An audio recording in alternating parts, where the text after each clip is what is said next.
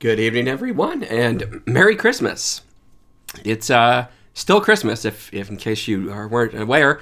Christmas started on Christmas, and it goes all the way up until at least the baptism of the Lord, or if you want to go even longer, all the way up to February 2nd, the Feast of the Presentation. So for us as Catholics, anyway, in our liturgy, we have just begun Christmas, and so I'm happy that you've joined the Sean the Baptist Show live tonight to celebrate with us for Christmas. Now, some have been asking, where is the morning message? Well, as you can tell, my voice isn't quite right, and I really haven't been feeling well the last couple days. This always seems to happen around Christmas. I, despite my best efforts, try to maintain a nice, steady, balanced life leading up to Christmas, but somehow you do all the mad push to get to Christmas, and then, I don't know, maybe the body just says afterwards, okay, it's here, and tries to relax, and then just gets sick. I don't know. But praise God, I did not get sick before Christmas, and now I'm just, well, I'm adjusting to life after Christmas, and let me get my little set up so that you can see me. It's been one of those kind of weeks where just not really sure if I was going to be able to do a show, but I'm feeling a little bit better this evening. I actually turned down the opportunity to go out and see Wonder Woman tonight so that I could be here with you. So that's how important Sean the Baptist Live is, and connecting with all dozen of you out there right now.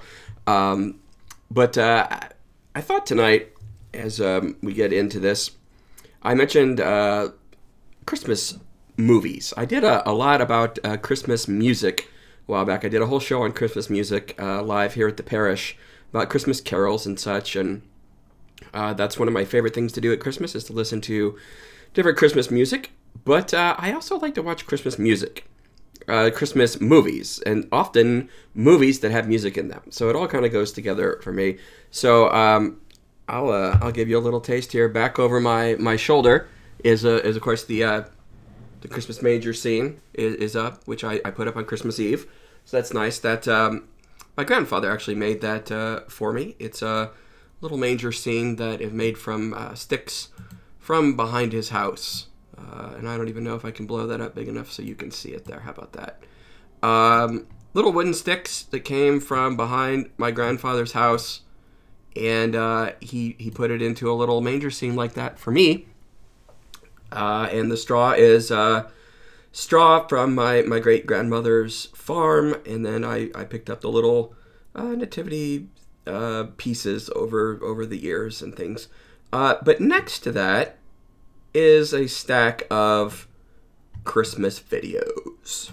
And that's maybe a little bit what I would like to look at tonight, to, well, get into a little bit of that beautiful spirit of the season that we would, in fact, get from Christmas movies, because I know I certainly enjoy that, and I hope that you will too.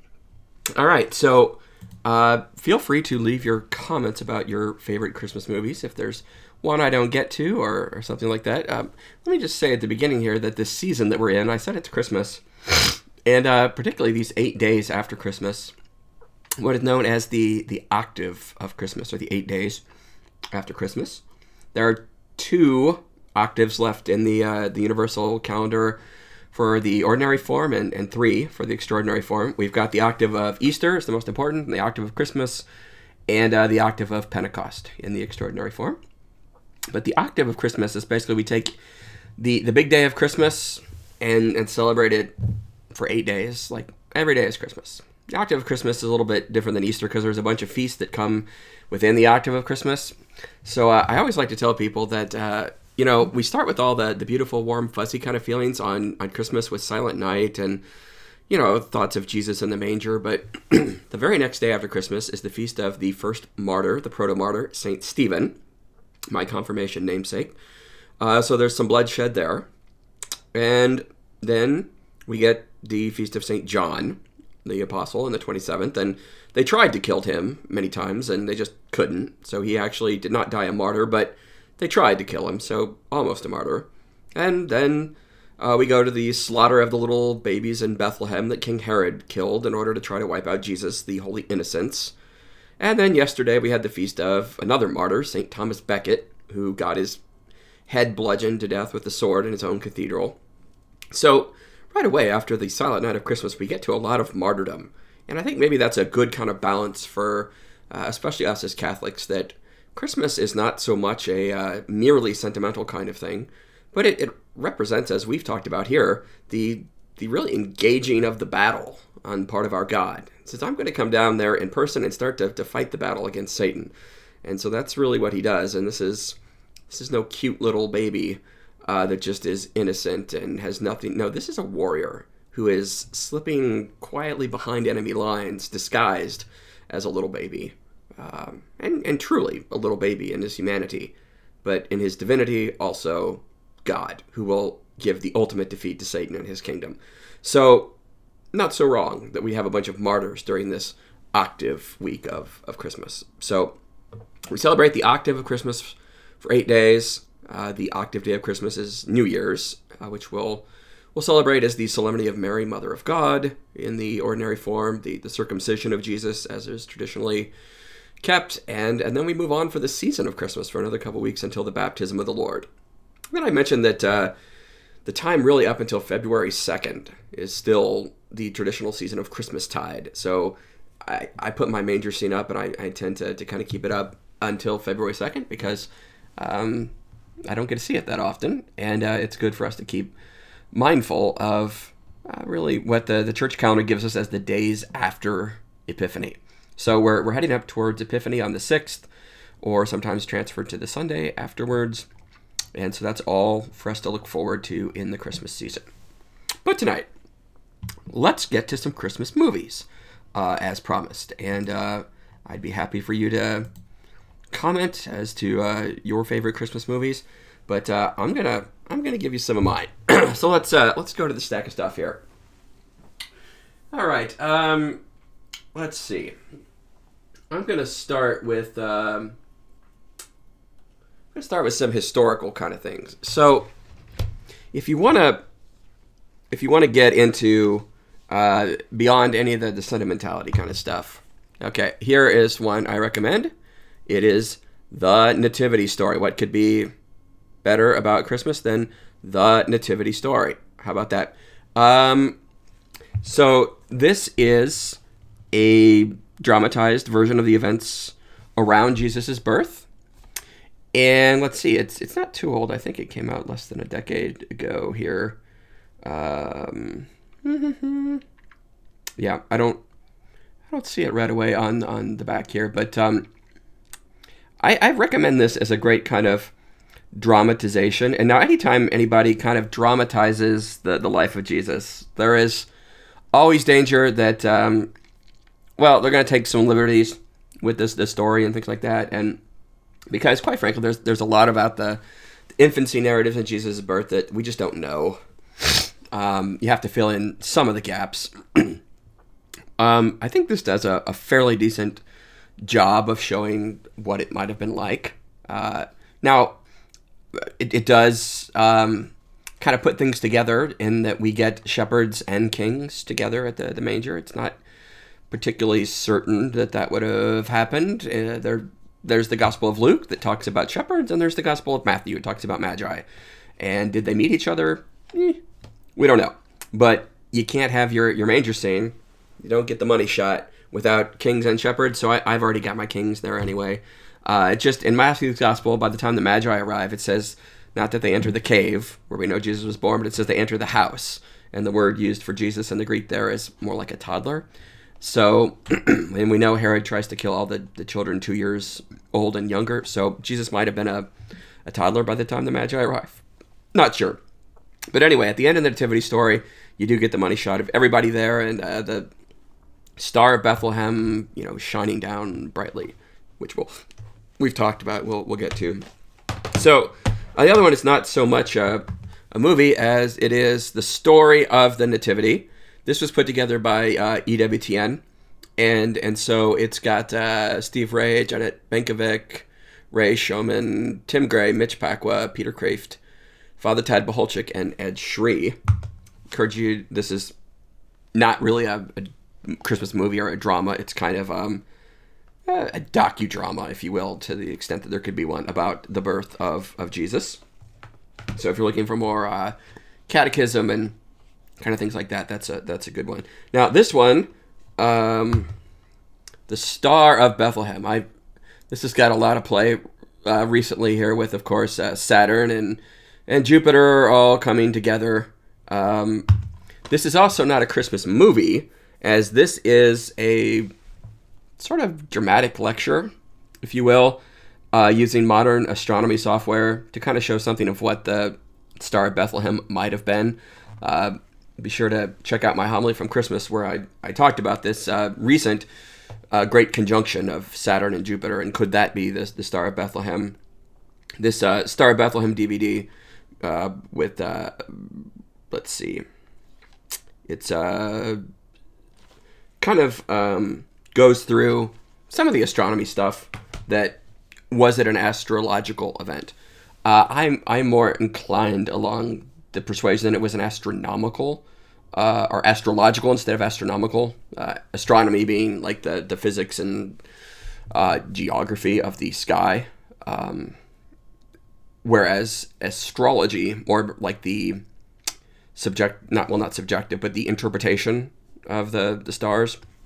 And that's maybe a little bit more to my liking of what the Magi would have been doing. So you, as a Catholic, do not have to hold that the Star of Bethlehem was an astronomical event or an astrological event or, any natural event. It could just be a supernatural event. They're all different kinds of theories on that. So that's kind of maybe before we start into the fun ones, there's some things you might look at if you're looking for a little bit more on the biblical basis of the Christmas story, as it were. Okay? So be sure to check those out. All right. Now, let's get into some other things here. I'm looking at my stack of stuff.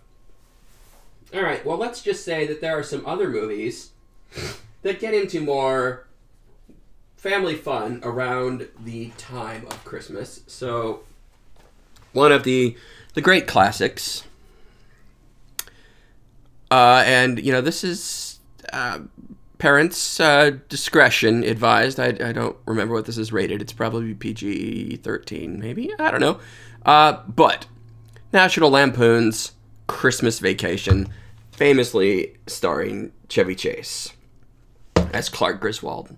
This is just, you just got to put this in and get some good laughs around Christmas, because our family holiday traditions around Christmas are part of what make the holiday what it is. Family tradition. And this is the story, of course, of Clark Griswold and the Griswold family Christmas that brings to us such beloved characters as Cousin Eddie and his chemical toilet out with his mobile home in the Griswold driveway. Clark tries to make the perfect Christmas for his family by having the whole family together and decorating the house with lights. And for those of us who couldn't have the big Griswold family Christmas this year with everyone together, perhaps a little perusing of Christmas Vacation would remind us that sometimes the big family get-together, it can be stressful. And so maybe this year was a break for you. Maybe you didn't quite need all the stress of the Griswold family Christmas. That is also the famous decorating of the house with lights that covers every inch of the house with lights, and it just doesn't work in the end until it just some of the greatest classic Christmas movie scenes ever. So if you haven't watched Christmas Vacation at least once by now this season, what are you doing? I mean, are you even trying for Christmas? So probably the greatest Christmas humor show ever. National Lampoon's Christmas Vacation with Chevy Chase. Every time somebody asks me to say grace, they ask Aunt Edna, the little old grandma, to say grace, and she can't hear anymore, and they're like, "What? They want you to say grace! Grace! She died years ago." I'm like, "Oh, okay." And she finally gets up and starts, "I pledge allegiance to the flag." I do that all the time. When people ask a priest to say grace, I will often start leading the Pledge of Allegiance, and it comes from this movie. So there's another great thing from your favorite Christmas movie. So check out Christmas Vacation. All right. How about... well, we've got two of the great kind of animation ones. And that... this is the one that really kind of started it all for me. This is the one that... this is when I knew it was Christmas.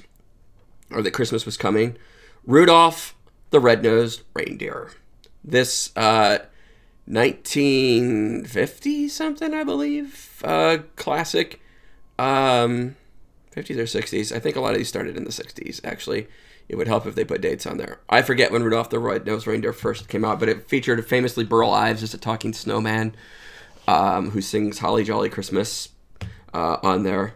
So that's where this is from. In fact, I'm often down in Branson at this time of year, so I know some of my friends are down there right now, or headed there even, and they have Rudolph's little light parade through Silver Dollar City, and they play Holly Jolly Christmas, and it came from that. But if you didn't see my little show I did on Christmas carols a couple weeks ago, one of the kids that was there, because it was a live show, asked about, well, what about Rudolph? What's the theology behind that? And I think part of why Rudolph is so dear here is because... I think we all have that sense of being a misfit sometimes, and, well, do I really fit in? Why am I such a misfit? I am not just a nitwit. Just because my nose glows, why don't I fit in? Yeah, we can all feel like that sometimes. And so Rudolph has that kind of feeling, but in the end, the fact that he's different, well, as God often does with our uniquenesses and differences, God knows how to use them. And so he certainly knows how to use Rudolph's red nose. And Rudolph, with your nose so bright, won't you guide my sleigh tonight? And Rudolph saves the day for Christmas. So this is one that whenever this would come on the national broadcast TV, I would know that Christmas time is getting really close because Rudolph the Red-Nosed Reindeer is on. So I don't know if it showed this year. See, this is the problem with things being bought up. We of course had the problem with Charlie Brown Christmas that I talked about, that would it even be shown on national TV for the first time since 1965, that it wasn't going to be, and then PBS picked it up, and so we still got a bit. I don't know about Rudolph the Red-Nosed Reindeer. It was always kind of a national start to Christmas for me. And the other one that sometimes goes along with that is Frosty the Snowman. And this the famous song about Frosty the Snowman, we know. The story is, of course, that a magic hat gets put on a snowman, and the snowman comes to life and helps the little kids get ready to celebrate Christmas. Sometimes these shows would run back to back, if I remember right, on TV. So I especially appreciate Rudolph and Frosty together. I admit I have not watched Frosty for a little bit. But the idea that there's a bit of magic in Christmas, and we'll talk about that, because that's a reoccurring theme in our Christmas movies, and a little bit what Christmas is all about. These are obviously Rudolph and Frosty are more along the lines of children's shows, and Christmas Vacation more an adult kind of show. Let's face it. But especially for the kids, it's about keeping that magic in Christmas. If you want to experience a lot of the possibility of just thinking, as our Blessed Mother hears from God, nothing will be impossible for God. And I think sometimes we want to limit God to the concrete, tangible, scientifically provable, discernible things that are more easily explained. Christmas is not so easily explained. This is the day we celebrate that God, who has no material principle, took on our human state and took on a human body and became fully human. That is not easily explained. That is a great mystery. It is a Magnum Mysterium, as I talked about before from the office of Matins.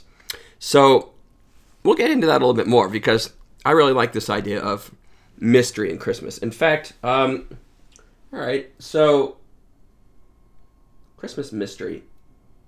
Here's a Here's a double feature that I got, and I watched both of these yesterday, actually. Yeah, what do you do when you're kind of sick and you're going to quarantine yourself to your room? Well, you watch Christmas movies and sleep and drink coffee. So I got a double feature of The Polar Express and How the Grinch Stole Christmas. So if there were to be a third one with Frosty and Rudolph, How the Grinch Stole Christmas by Dr. Seuss is another famous one. That one of the great lines that I love from How the Grinch Stole Christmas is, this is the story of how the Grinch, like a lot of people, well, he just doesn't like Christmas. And for whatever reason, and the show is really cute. It's like, well, we don't even know. Maybe his shoes were too small. No. But they thought in the end, well, maybe it's just because his heart was 2 sizes too small. How sad. So the Grinch actually tries to come and steal Christmas from the little Who's down in Whoville. And he thinks he can do it by taking all their toys and their trees and their presents. And he takes everything that he can get his hands on. But then he is surprised to find that on Christmas morning, despite having been robbed of all the material possessions of Christmas, the Who's still come out and they sing their welcome Christmas Who song, that it's still Christmas and they're still thankful.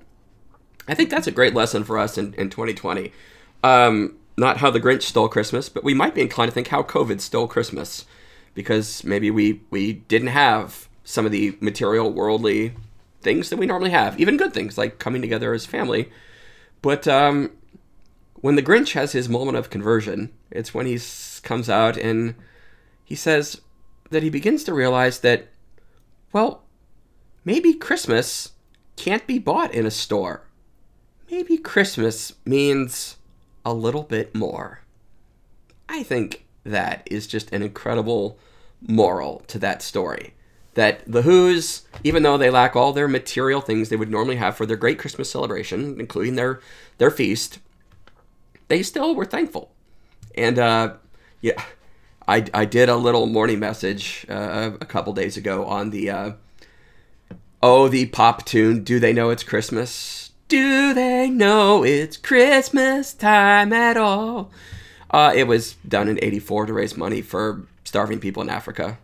Was basically the deal. And it's kind of lamenting the fact that in Africa, there's no snow for Christmas. So will they even know it's Christmas without snow? All right, yeah, they will. But they also lament that, well, there's poverty in Africa. So will they know it's Christmas? They don't have gifts or even enough food or water. How will they know it's Christmas without all these material things? Well, much as the little Who's found out in How the Grinch Stole Christmas, Christmas doesn't come from a store. It means a little bit more. And so even people in great poverty, yes, they know it's Christmas, especially in Africa, where there are millions of Christians. It's one of the fastest growing places of Christianity. The whole southern hemisphere is where Christianity is really growing. So yes, they know it's Christmas time in Africa. Maybe not even just in spite of poverty, but sometimes because of poverty. Little Jesus came as a little impoverished baby. So the more we know we need God, I think the more we know it's Christmas and the more we know we need it. So yeah, don't tell the Catholics in Uganda and Nigeria and the cops in Ethiopia and such that they know it's Christmas. And now the Grinch knows it's Christmas too. And the real meaning of Christmas is, of course, that Jesus is here to be the thing that saves us from any attachment to the things of this world, including good things like all the Christmas decorations and stuff. And the Grinch had such a conversion that he actually carved the Christmas roast beast. I love that. Now, back to the magic of Christmas. Polar Express.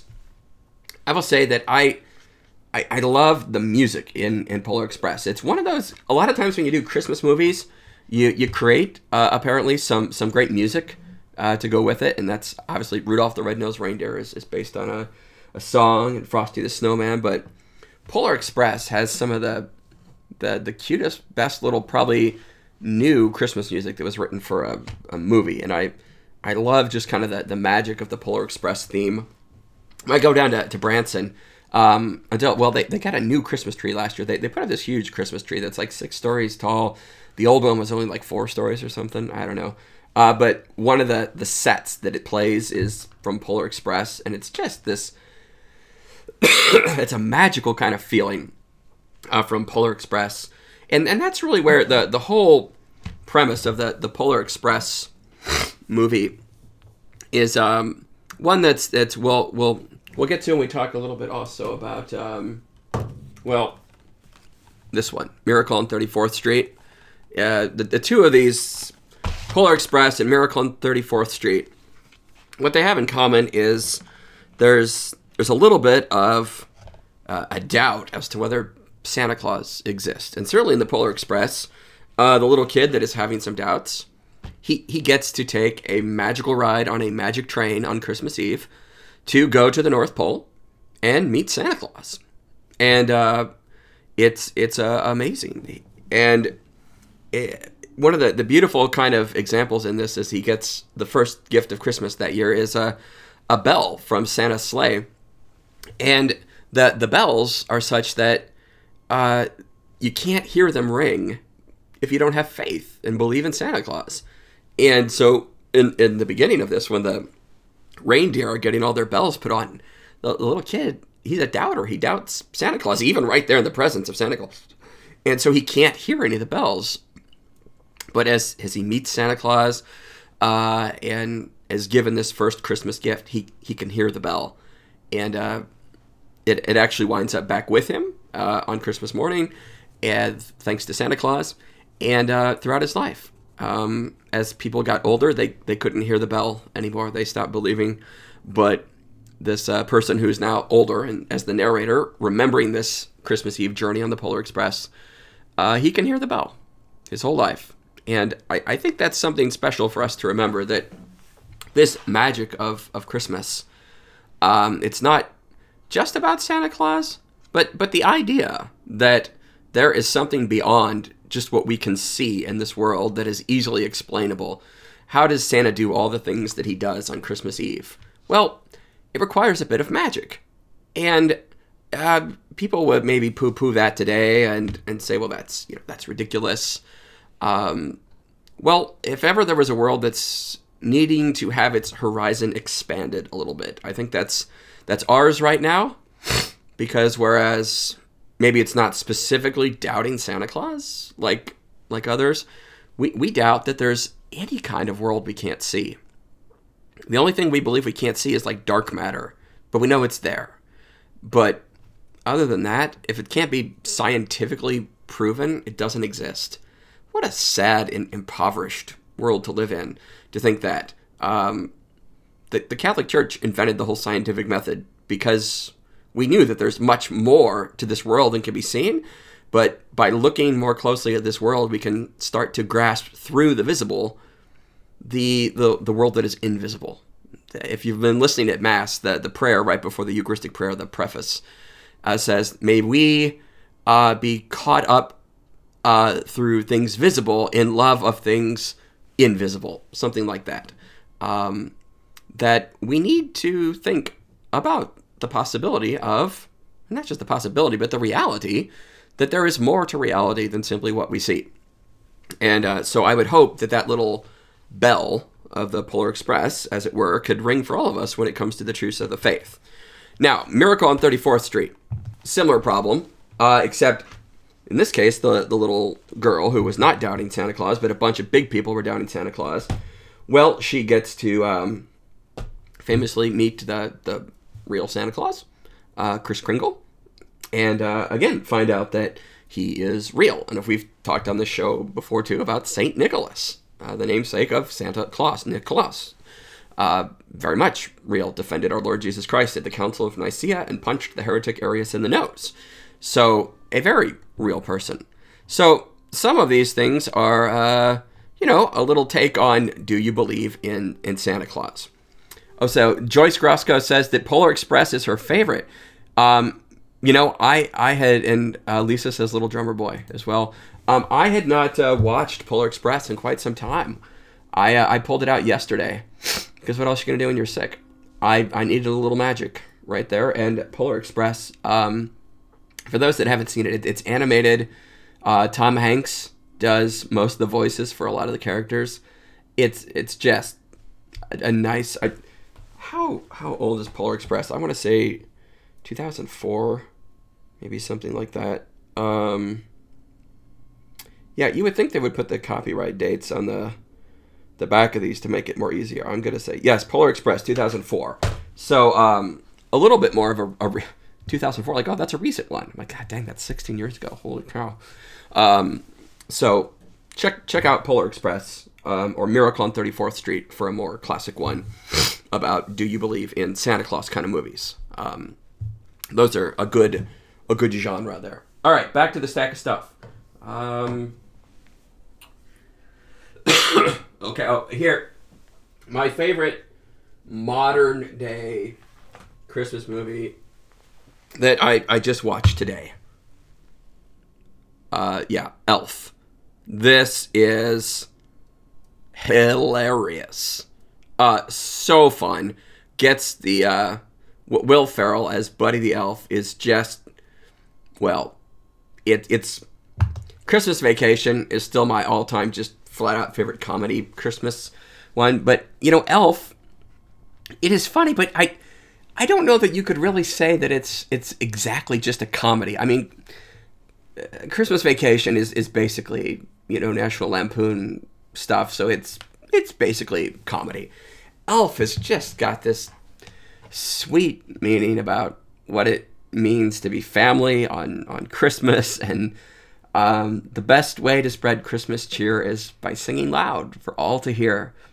I love Zooey Deschanel and Will Ferrell in this together, and it's just this cute little kind of love story couple too, and who can be a part of your family at Christmas. And I love the New York stuff. I love the city of New York, so this is set in basically New York, and so there's a lot of kind of inside jokes and plays and humor, even right down to the Central Park Rangers and things. So essentially the premise behind Elf, if you've not seen it, is that Buddy as a little baby is adopted, or was going to be adopted, except he crawled into Santa's sack on Christmas Eve and got taken back to the North Pole. And so he does, in fact, get adopted by elves, by an elf who doesn't have his own child at the North Pole, and he's raised as an elf. And then eventually he comes home to New York to find his real dad. And what a great kind of pro-life sort of message behind all this, that Buddy the Elf turns out to be not wanted by his real father, and then it turns around and has just one of the happiest endings ever. And it's another one of those do you believe in Santa Claus movies, because Santa shows up, and we know he's real from the beginning because it's the reason Buddy's off at the North Pole. So if you're looking for a laugher for the whole family, it's Elf. Christmas Vacation is pretty funny for the whole family, but you have to watch a little bit of the language in there. Elf is just, well, everybody should see Elf. It is probably the modern Christmas classic that, well, most people in my family I know watch Elf every year. I think we all have our own copy of Elf. So, yeah, be sure to check that one out. Okay, let's, I've mentioned, since we're on kind of, I'm gonna throw one in here that I watched 2 days ago. This is one you may not have heard of. I'm gonna throw it up here. This is called The Christmas Candle, and it's a movie based on a book by Max Lucado, the great Protestant author. If you've been to any kind of a Christian bookstore, you've likely run into many books by Max Lucado on there. And so, yes, that is also Susan Boyle from the singing competitions, who got discovered and then became a very famous singer. This is her first acting debut. The Christmas Candle, it came out in 2014. It was the focus on the family. 2014 plugged in Reader's Pick for Best Christmas Movie. So that got my attention.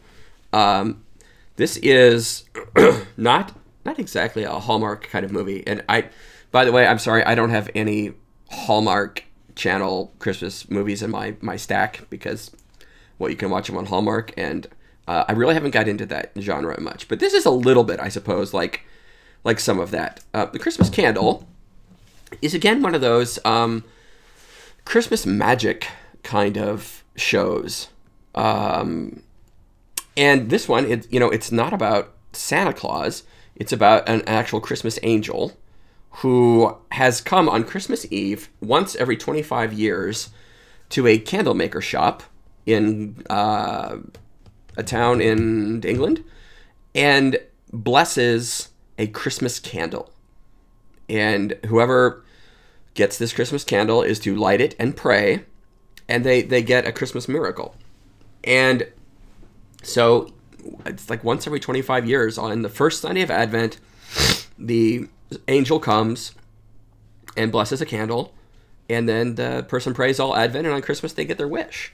And so it's repeated several generations, and now it's about a kind of down on his luck pastor who comes to the town, and he doesn't quite believe anymore. He's sort of lost his belief in the magic of Christmas and doesn't want to have anything to do with this, what he thinks is superstition around some, fake miraculous candle. And so it's kind of the story of how he sets about to bring Christmas to his new little town as their pastor, and how the Christmas candle comes to save a bunch of people and the whole town. It's got a great, I think, kind of religious message behind it, as you would expect from Max Lucado. Nothing, it's a Protestant-based book, and it's, a Protestant setting, Church of England, but nothing, any objectionable to Catholics or anything in there. So it's a great little story, and I am moved, particularly as I look at kind of the struggles of the minister in here, because he really kind of loses his faith. He tries to do something great for his town, and in the end, it just turns into a big disaster.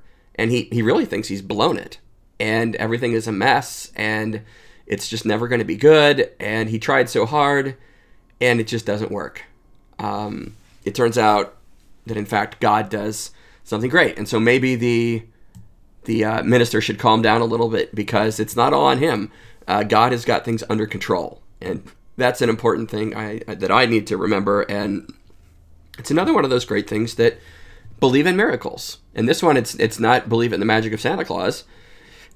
It's believe in the magic of God to send his angels and answer our prayers. And that's a real struggle in this one. I think a lot of us at Christmas and throughout the year struggle with the idea of, why does a good God who's all powerful allow bad things to happen? And certainly that's been the case this 2020. I was hoping at Christmas, we could all hope that, maybe there'll be some kind of a miracle. God could help fix this. And lots of people are putting their hope in, New Year's Eve tomorrow night, that when the clock strikes midnight, that 2020 will be over and magically things will have to get better. No, they don't. I mean, they could actually get worse. But the truth is that life is suffering, and there's no way out of the suffering. And this Christmas Candle kind of shows how God is at work even amidst the suffering. And as we like to say, he always brings about a greater good. And certainly we can see the good amidst the hurt. And there's real hurt in this movie. And then there's great good.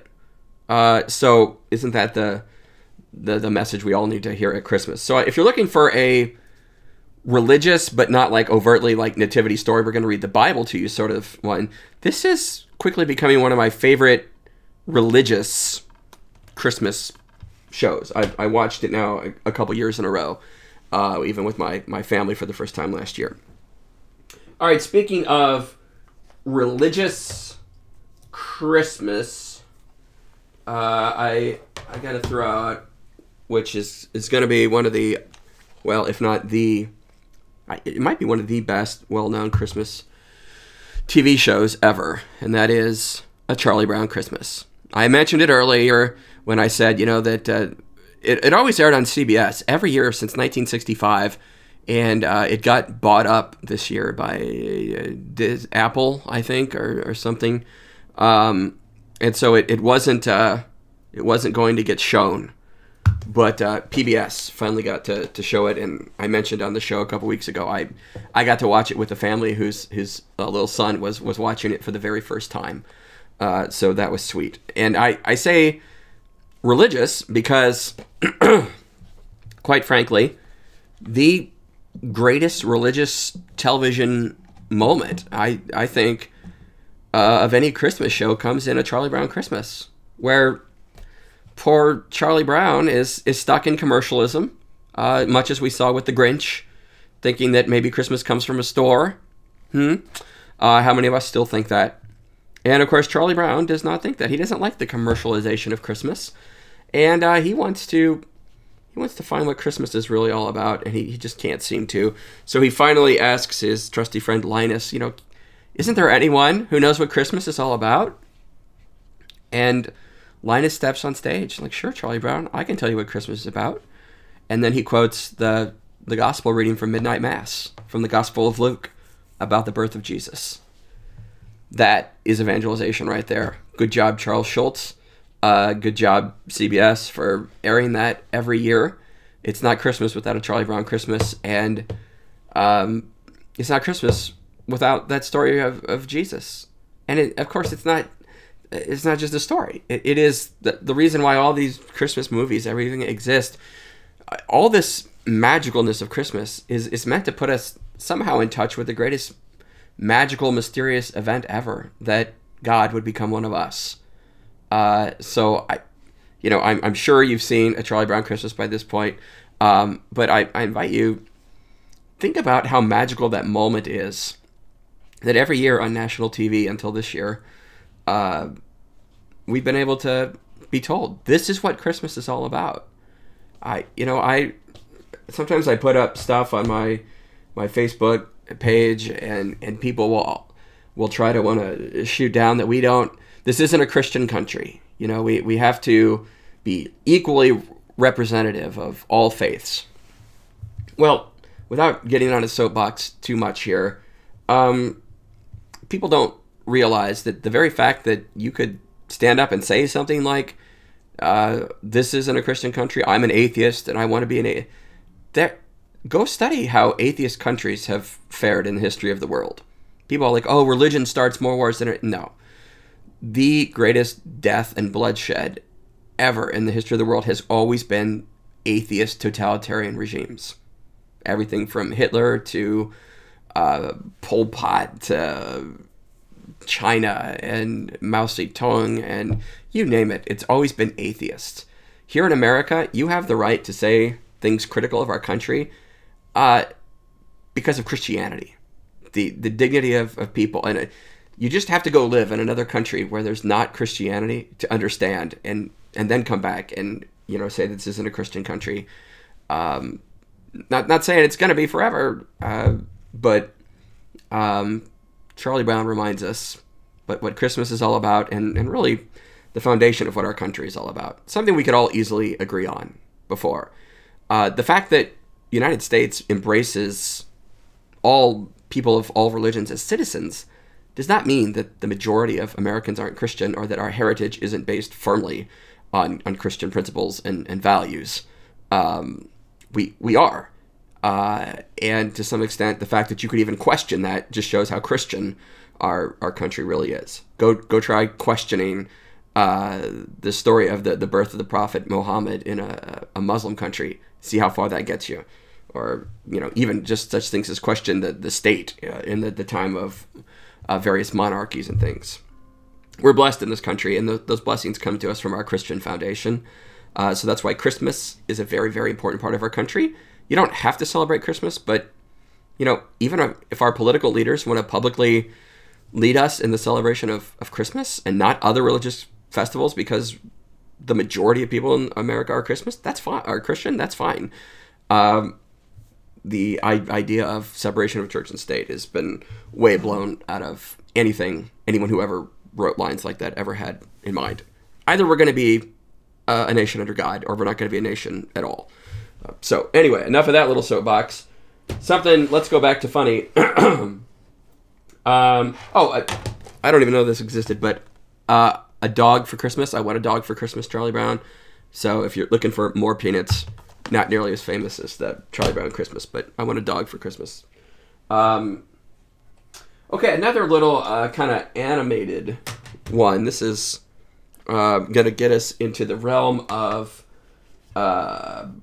Muppets, because my favorite Christmas movie of all time is coming up. But let's first look at A Muppet Family Christmas. This is another one of those great stories of family gathering for Christmas. What could be better than a Christmas family gathering? And so the Muppets are a bit of a family, and they gather for Christmas. And it is just a hoot, because, well, they're not sure if they're going to be able to make it. And, of course, Kermit is anxious for Miss Piggy to arrive, and they're all gathering at Ma's house, and will there be enough room? And there are people hanging off the wall, and it's just, for those that are used to big family Christmas gatherings like I was growing up, this is a great kind of little family Christmas movie. So I recommend A Muppet Family Christmas, Jim Henson, and another great Jim Henson one. This one you might not be familiar with, but Emmett Otter's Jug Band Christmas. You gotta see this one. It's awesome. It's got some great music in there. Ain't No Hole in the Wash Tub. River Bottom Nightmare Band. The grass does not grow on the places where we stop instead. River Bottom Nightmare Band. It's incredible. Yeah, it's a great little story about a widowed otter and her little orphan, well, not orphan, but her little son without a father. And much as that kind of Gift of the Magi story, where they go out and sell the things most precious to them to get gifts for other people, well, Emmett and his mom both end up doing something similar to try to have a good Christmas. And in the end, they find out, like the Grinch, like everybody else, that Christmas is, well, it's not just about the material possessions. It's about family and friends and Jesus. And that's what really matters. And what better could we hope for than some otters and, well, a bunch of other cute little Muppet animals. Which brings me to my favorite Christmas show movie.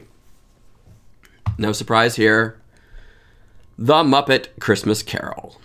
Now, this is Jim Henson and his Muppets, their take on the famous Charles Dickens Christmas novel, A Christmas Carol. What I love about this is not only is it just delightful, the way the Muppets portray everything, it uses so much of the actual lines from the book that half the time when I start quoting Charles Dickens, I have to think, now, am I quoting Kermit the Frog saying that, or is that actually in the book? Or both. Because most of the time, if I want to remember what the book says, I go back and I'm like, well, how did Miss Piggy say it? Or something like that. And it's just great. And the soundtrack to this, I love the music. I listen to it. And while I've got the Muppets up here, let me throw up two other versions of A Christmas Carol. We can talk about A Christmas Carol in general. The first is the George C. Scott one from 1984, I believe. This is kind of the classic. George C. Scott, famously Academy Award winner for playing Patton.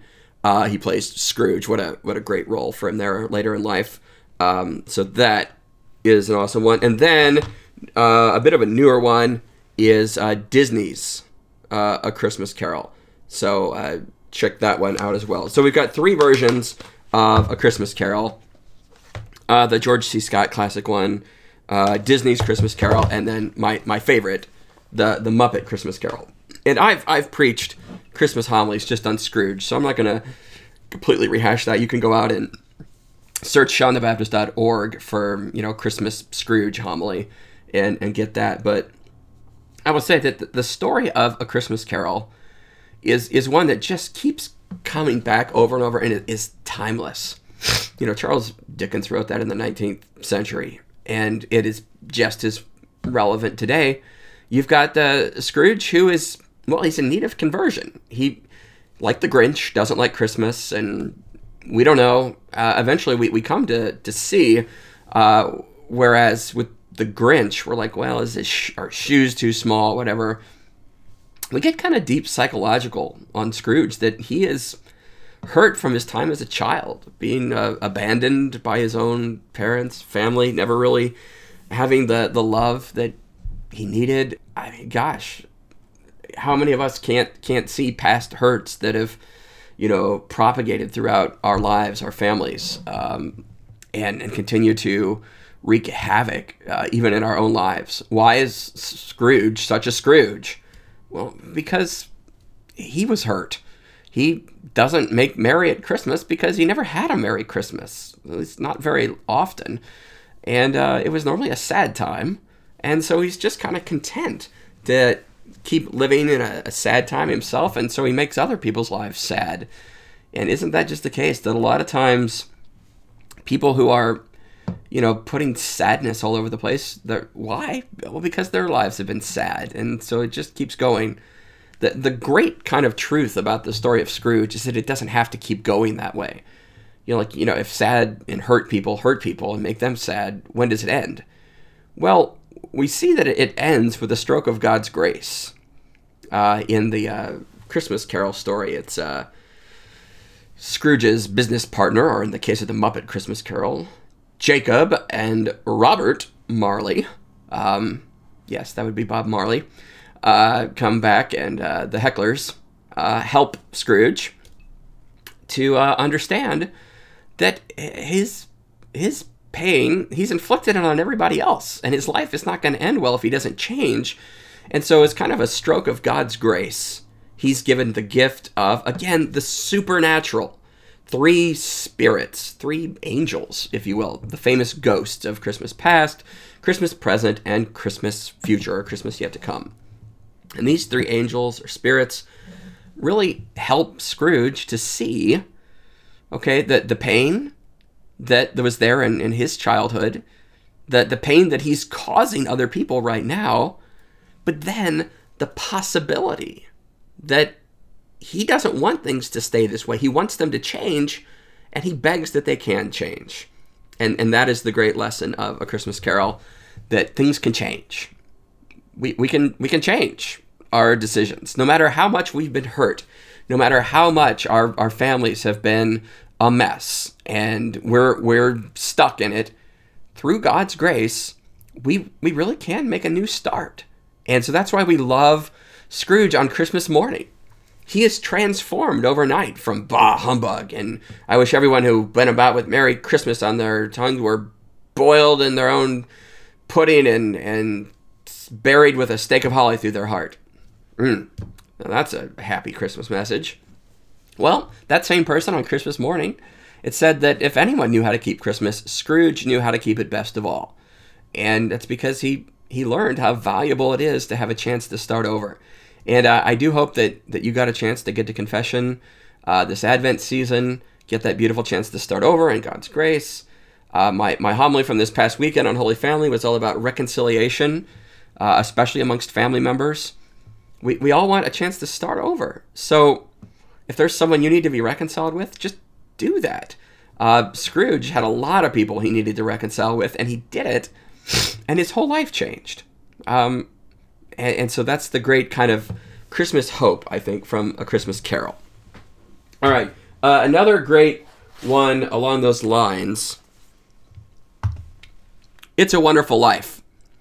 Jimmy Stewart. This, a lot of people considered a flop when it came out. Again, it's not about the Christmas story.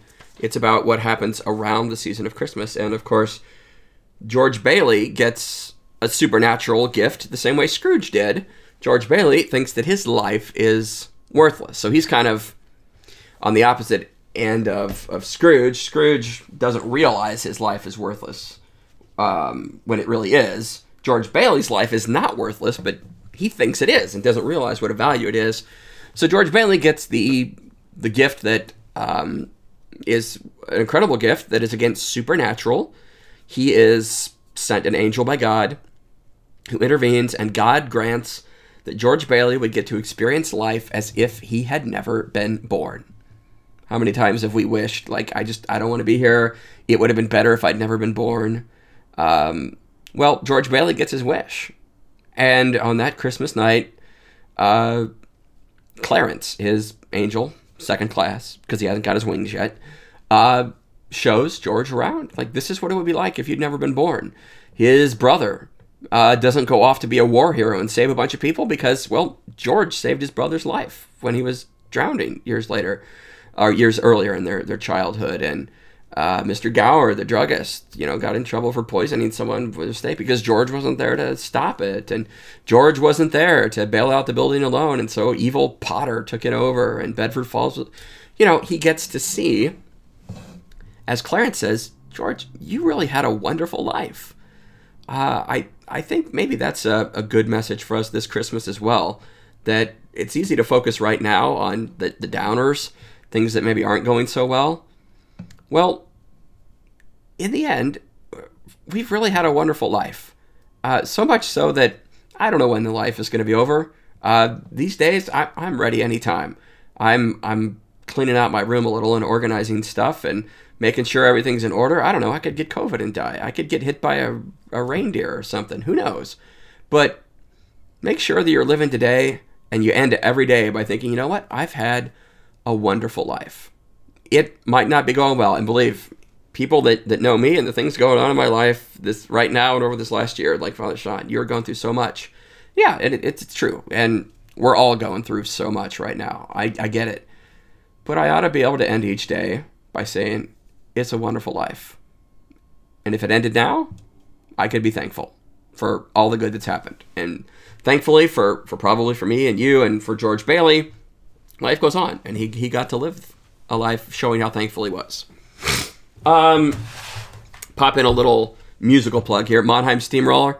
I love the music, but they did a little video. And they put some video to their music several years ago. And so if you've been to a Mannheim Steamroller concert, they show this, some of the videos that they did, and they put it on a DVD. So this is kind of nice to have on in the background at a Christmas party or something.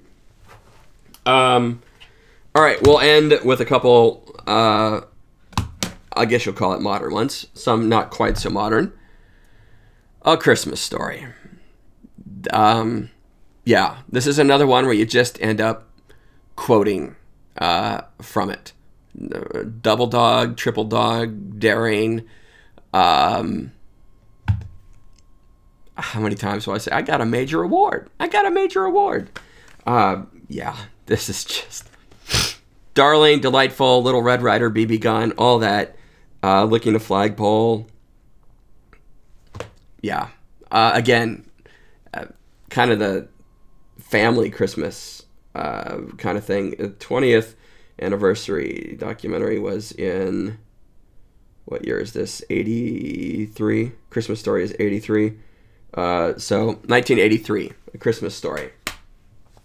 And finally, one of the great musical collaborations for a Christmas movie, Home Alone. This is, of course, the famous John Williams score to Home Alone. That one of my favorite ways to see this, when it hit its 20th anniversary a couple years ago, all the symphonies were staging where the symphony would play the score live, because it's an orchestral score by John Williams, who did the music for like E.T. and Star Wars and Raiders of the Lost Ark, things like that. The music to this is incredible, and the story is just great. It's like It's a Wonderful Life. What would happen if you've never been born? Well, little Macaulay Culkin in here has, what if I could get rid of my family? What if I could make my family disappear? And so he gets his wish when he gets left home alone for Christmas. And he comes to find out that family is actually a pretty good thing. And I think maybe I'll end with that one tonight, as it is striking 7:30, to say that all of us maybe we're experiencing a little bit of Home Alone this Christmas. Because, well, let's face it, we didn't oftentimes get together this Christmas. We were home alone, some of us, or at least home, not at home, or home with very few people. We got maybe a gift this Christmas. We don't have to wish, like, what if I can make my family disappear? How many times have we said on Christmas morning with all the commotion and trouble, oh my goodness, this is a disaster. I just wish it would all go away. Well, this Christmas, we maybe got a bit of our wish. What would it be like if we had no big family gathering for Christmas? What if we just had quiet for Christmas? Well, I think there is a subtle kind of niceness to it. I enjoyed having time to pray. But then you do kind of miss the whole big gathering. And I fortunately got a little bit of it with my family, still a bit of a gathering.